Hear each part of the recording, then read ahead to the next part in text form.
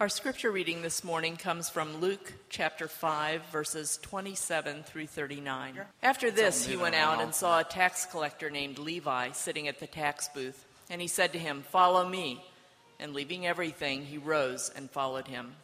And Levi made him a great feast in his house. And there was a large company of tax collectors and others reclining at table with them. And the Pharisees and their scribes grumbled at his disciples, saying, "Why do you eat and drink with tax collectors and sinners?" And Jesus answered them, "Those who are well have no need of a physician, but those who are sick. I have not come to call the righteous, but sinners to repentance." And they said to him, "The disciples of John fast often and offer prayers, and so do the disciples of the Pharisees, but yours eat and drink." And Jesus said to them, "Can you make wedding guests fast while the bridegroom is with them? The days will come when the bridegroom is taken away from them, and then they will fast in those days." He also told them a parable. "No one tears a piece from a new garment and puts it on an old garment. If he does, he will tear the new, and the piece from the new will not match the old. And no one puts new wine into old wineskins. If he does, the new wine will burst the skins, and it will be spilled, and the skins will be destroyed. But new wine must be put into fresh wineskins. And no one, after drinking old wine, desires new, for he said, 'The old is good.'" This is God's word. Thank you, Susan. Good morning. My name is Drew Bennett. I'm one of the pastors here at Church of the Redeemer. It's so good to see so many of you this morning. We continue in a series on the Gospel of Luke. We're back to a familiar theme this morning. We can't seem to get away from it as much as I would like to because it catches me every time. In this gospel, though, it's here all the time on every page just about, and the theme is joy. And really, this is a contrast, this passage, between the grumbling, you saw that word there, of the Pharisees and the religious leaders, and the eating and the drinking and the joy of Jesus and his disciples. C.S. Lewis said that joy is the serious business of heaven. I like that. That joy is the serious business of heaven, that Jesus aims to make us full of joy, and we see that here, and so we've got to talk about it yet again this morning. And so I'd like to get right to it, just around this theme of joy. Here's what I want to look at. I want to see, first, that we were made for joy. That really is part of what we learn here, that we were made for joy, and Jesus has come to bring it. Secondly, though, why then, if we're made for it, why is it so hard for us to come by? Why do we find it so hard?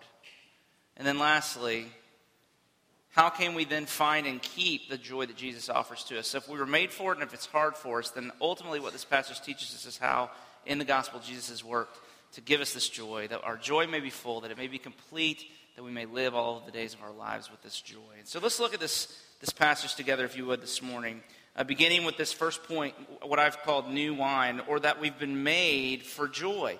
The promise of this passage is that the tenor of our life with Jesus is celebration and joy, not austerity or asceticism. Now look at the occasion for the teaching here, okay? If you look up in verse 30, the Pharisees and the scribes are grumbling. They're grumbling because of what they see happening around Jesus as his ministry takes off. He's, first of all, hanging around with a very sordid crowd. Tax collectors and other quote-unquote sinners. And when these people get together, there's lots of eating and drinking and feasting. Now, you have to understand something about the Pharisees to understand, and their understudies, to understand why they're so concerned about this. They were the social and political conservatives of their day. They were very interested in family values and such things. They were hardworking, God-fearing people, but they had some real concerns about Jesus' ministry. So they asked, verse 33, "The disciples of John fast often and offer prayers, and so do the disciples of the Pharisees, but yours eat and drink." Now I need to translate that for you maybe. Here's kind of what they mean. They mean religion is serious business for us, but not you. You're way too casual. There's way too much excess for our taste. Too much fun stuff going on. It's one of my favorite things in the world to see people laughing in church and say, "Hey, this is church. Stop having so much fun." Right? It's not supposed to be like that. That's their deal. And do you remember what Jesus said about John the Baptist?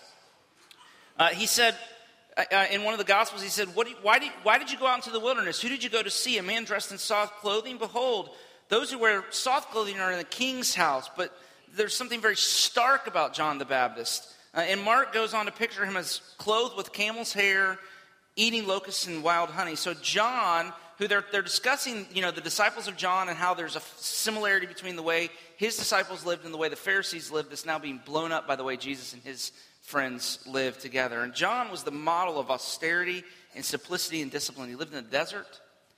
He dressed in camel hair. He ate insects and wild honey. The Pharisees had a similar lifestyle. They fasted twice a week on Mondays and then again on Thursdays. They lived a meticulously disciplined lifestyle, avoiding any kind of frivolity or excess, which is what they see in Jesus that has them so concerned about his ministry. Instead of praying and fasting, Jesus and the community gathering around him seemed to spend all of their time eating and drinking. Now, I need a note here, okay, that I need to make sure that we're all on the same page. Really what Luke is going after here is asceticism, not discipline. And let me define those things. Asceticism is an extreme form of self-denial that rejects any kind of self-indulgence or excess. And maybe probably the best example from modern days would be Mahatma Gandhi, who, as he led this revolution in India in the middle of the 20th century, refused to ride the trains in first or second class, but rode with the poorest of the poor. And when he would go stay in a city, he would always stay with very, very poor people because he was an ascetic.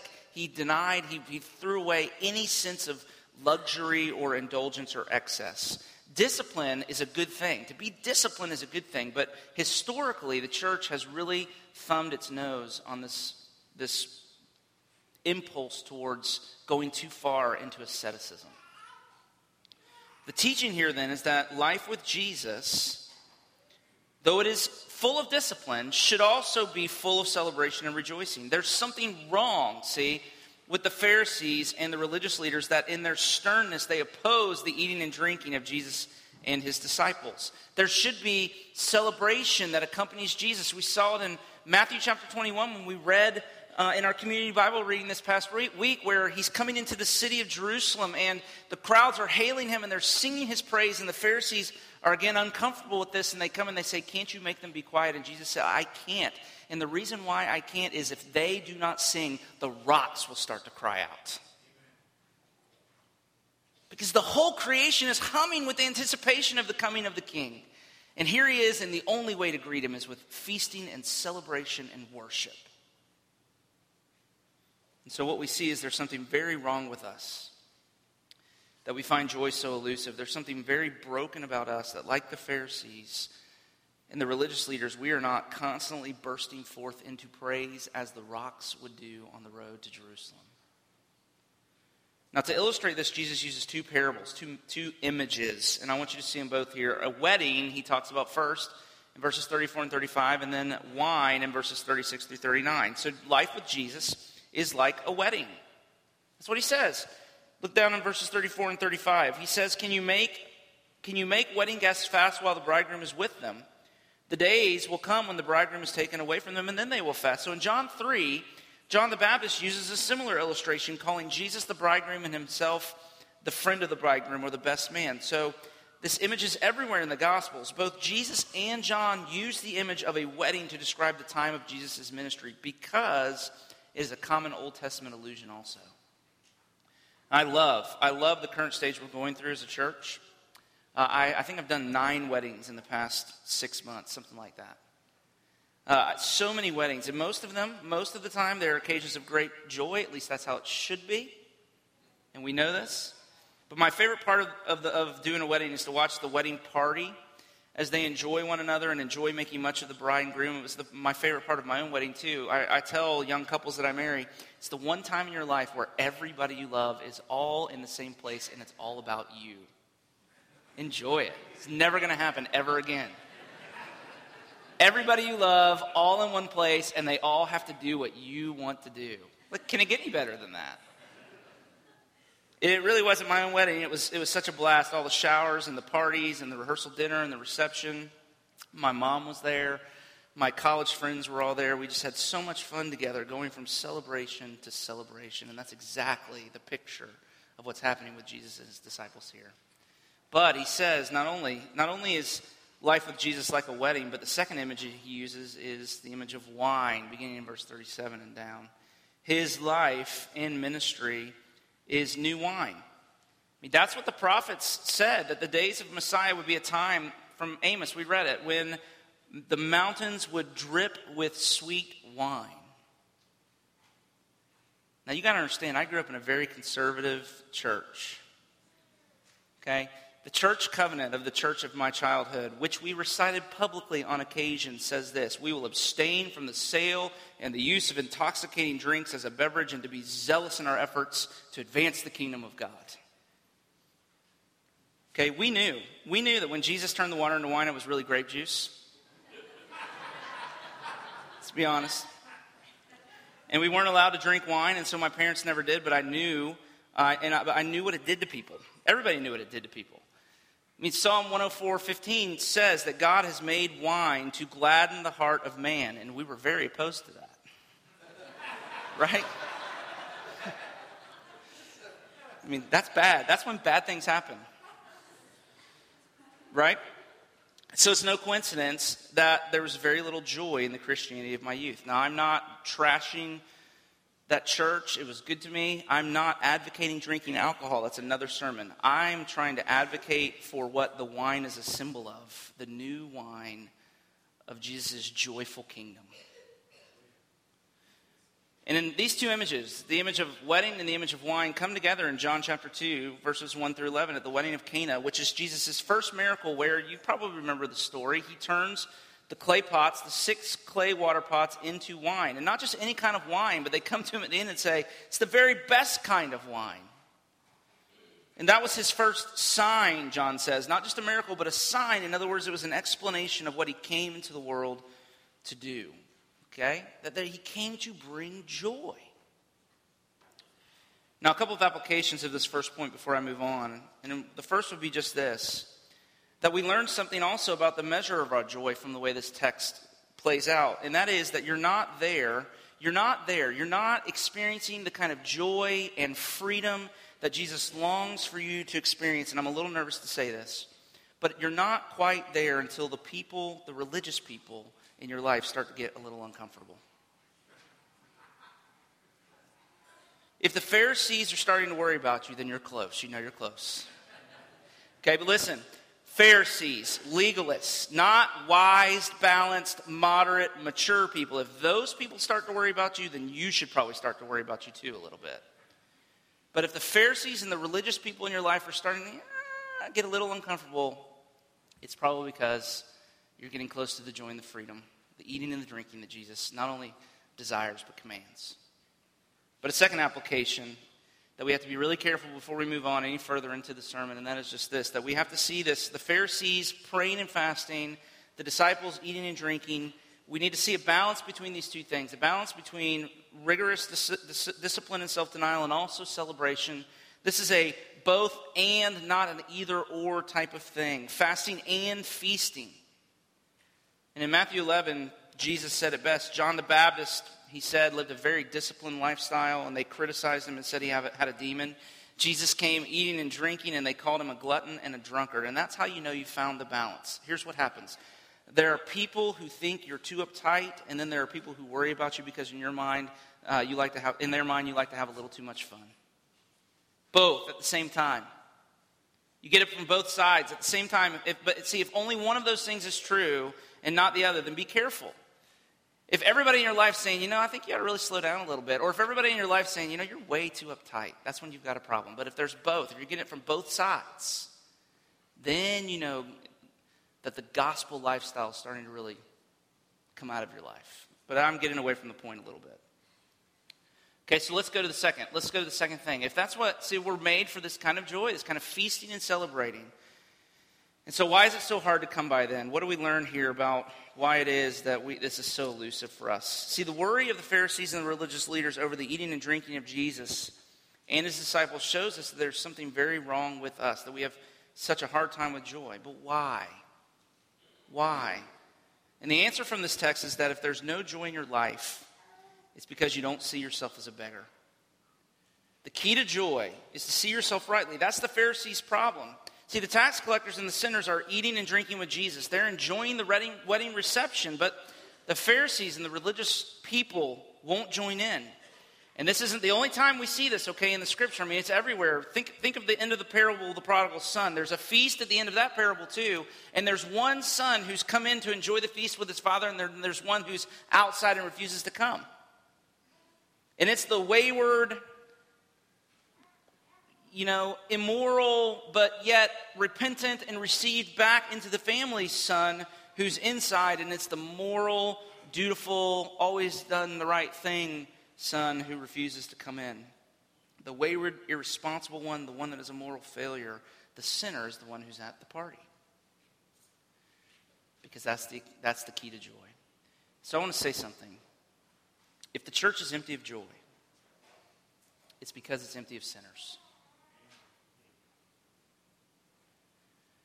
If a church is empty of joy, it's because it's empty of sinners, plain and simple. I mean, isn't that what Jesus just said? Look at verse 31. Those who are well have no need of a physician, but those who are sick. Who are the healthy ones? The religious people. And who are the sick? They're the tax collectors and the Pharisees. But what's wrong with that? Is it true? Is that way of looking at that phrase true? Of course not. Because the difference between the Pharisees and the tax collectors is not that the Pharisee is spiritually healthy and the tax collector is spiritually sick. That's what the Pharisees believed, but that's not true. The truth is that both the Pharisee and the tax collector are spiritually sick, but only the tax collector knows this. Only the tax collector knows how much he needs Jesus, and that's why they were the ones that got so excited to be invited to the table. You see that? What separates the tax collector from the Pharisee? It's that the tax collector sees himself rightly and the Pharisee doesn't. The tax collector knows how much he needs Jesus. He's desperate. And that's where his joy comes from. That's where it comes from. Charles Spurgeon illustrated this well, and I have to come back to this later probably in our series and use it again before we're done in Luke, but it's worth noting now. He said that if you're going to throw a feast, number one rule in throwing a feast is you always want to invite the poor and the beggars to come.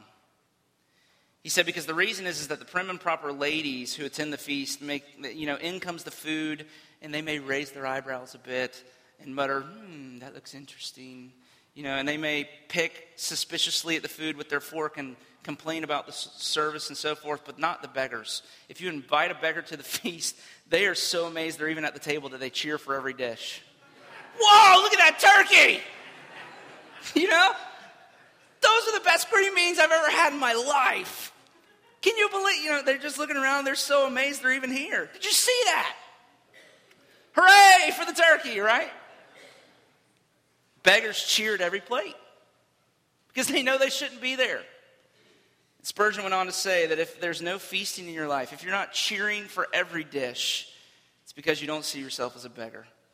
I mean, the reason we're not amazed at every good thing in our life, the reason we're not cheering at every plate, the reason we go through life grumbling like the Pharisees instead of eating and drinking is because we view the good things in our life not as gifts but as wages.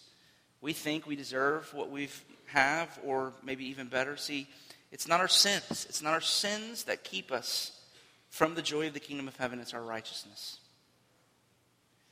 And if you believe that salvation is by grace, if you really believe that you deserve outer darkness, but God has given you life and breath and a job that gives you money and kids that are healthy and friends that love you and a house that doesn't have a dirt floor and cars to drive where you need to go. If you believe all of those things are God's gracious gift and you deserve none of them, then you'll be feasting, you'll be cheering at every plate. And so the doctrine becomes very clear to us, and it is this, that joy malfunctions in us when we take the new wine of gospel grace and freedom and try to put it into the old wineskins of religion. Jesus says, verses 36 through 38, no one tears a piece of new garment and puts it on an old garment. No one puts new wine into old wineskins, he says. If he does, the new wine will burst the skins and will be spilled, and the skins will be destroyed. See, the new wine of gospel grace says, it's not being good that makes you right with God. It's not going to church. It's not your obedience. It's not your faith. It's not even your choice. It's God's choice of you. There's nothing in you that has merited the love and the acceptance of God. Salvation is utterly beginning to end by his grace. It is a gift of God, not by works. So being good doesn't get you an invitation. Being bad doesn't keep you off the guest list. But John's disciples and the Pharisees, they're fasting and they're praying. We know this from history because they're trying to make themselves worthy.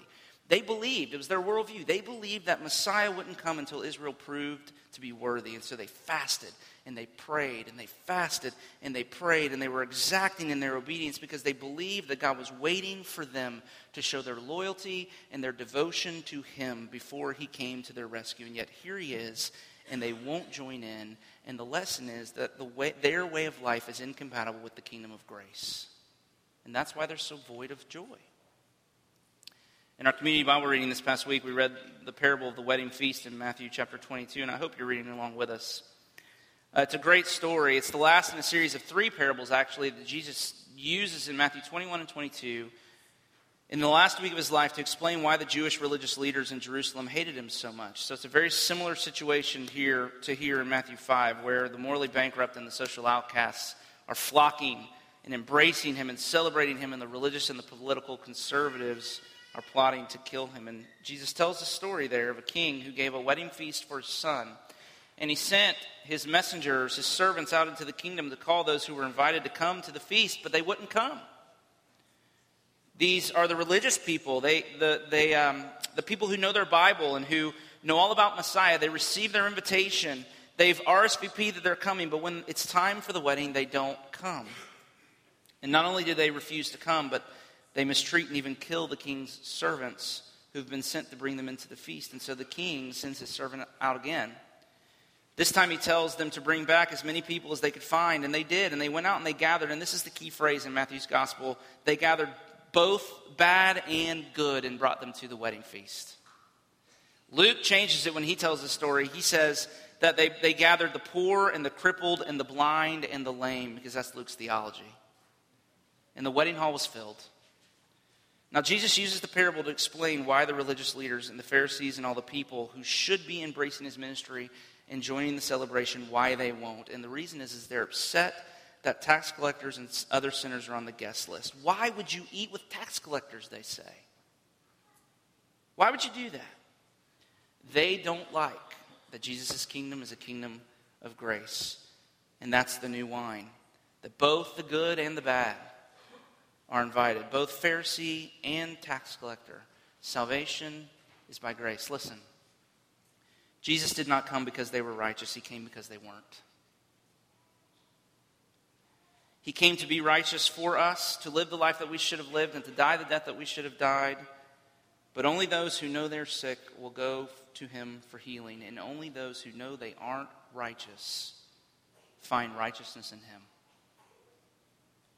And that leads us to the last point. Then if this is the reason why we're so void of the joy that Jesus longs to give us, then how can we experience this joy? How can we enter into this new life of joy and celebration that Jesus offers? And the answer from the text, and it's really what the text is all about, the answer is, verse 32, repentance. I have not come to call the righteous, but sinners to repentance. That's the key. That's the key to the whole passage. What matters is not whether you're good or bad. It doesn't matter whether you're a Pharisee or a tax collector. What matters is repentance. Luke 15:7 says this. Jesus it's quoting Jesus as saying that there will be more joy in heaven over one sinner who repents than over 99 persons who need no repentance. You know what that means? Listen, you know what that means? You do something really great. I mean, listen, teenagers, you do something really great. You do something heroic. You sacrifice for somebody else. You know, you let your brother play the Xbox instead of you getting to play the Xbox. Right? Something really big. And you know what happens? You know what happens? You do something like that. The greatest feat you've ever done in your life. You know what happens in heaven? This is what happens in heaven. Golf clap. But listen. But you screw up really big. I mean, really big. And then on the other side of the big mess that you've made, you repent. What happens in heaven then? Dancing in the streets. Do you see? Do you get that? Do we believe that? I wonder. Do we believe that? that the key to heaven's joy is repentance. And that's exactly what Jesus teaches us here. But what we need to be careful. What Jesus doesn't mean is this. When Jesus says, I have not come to call the righteous but sinners to repentance, he doesn't mean that the righteous don't need to be called to repentance, but that sinners do. No, that's not it at all. We miss the entire point if we think that. What Jesus does mean is that people who know that they are sinners repent of their sins. It's pretty straightforward. But listen, but those who think of themselves as righteous have to first repent of their righteousness and become sinners before they can repent of their sins. Or to put it another way, Jesus says, I only deal with sinners. I only deal with sinners. Both tax collectors and Pharisees are sinners, but the difference is the tax collector knows this and the Pharisee doesn't.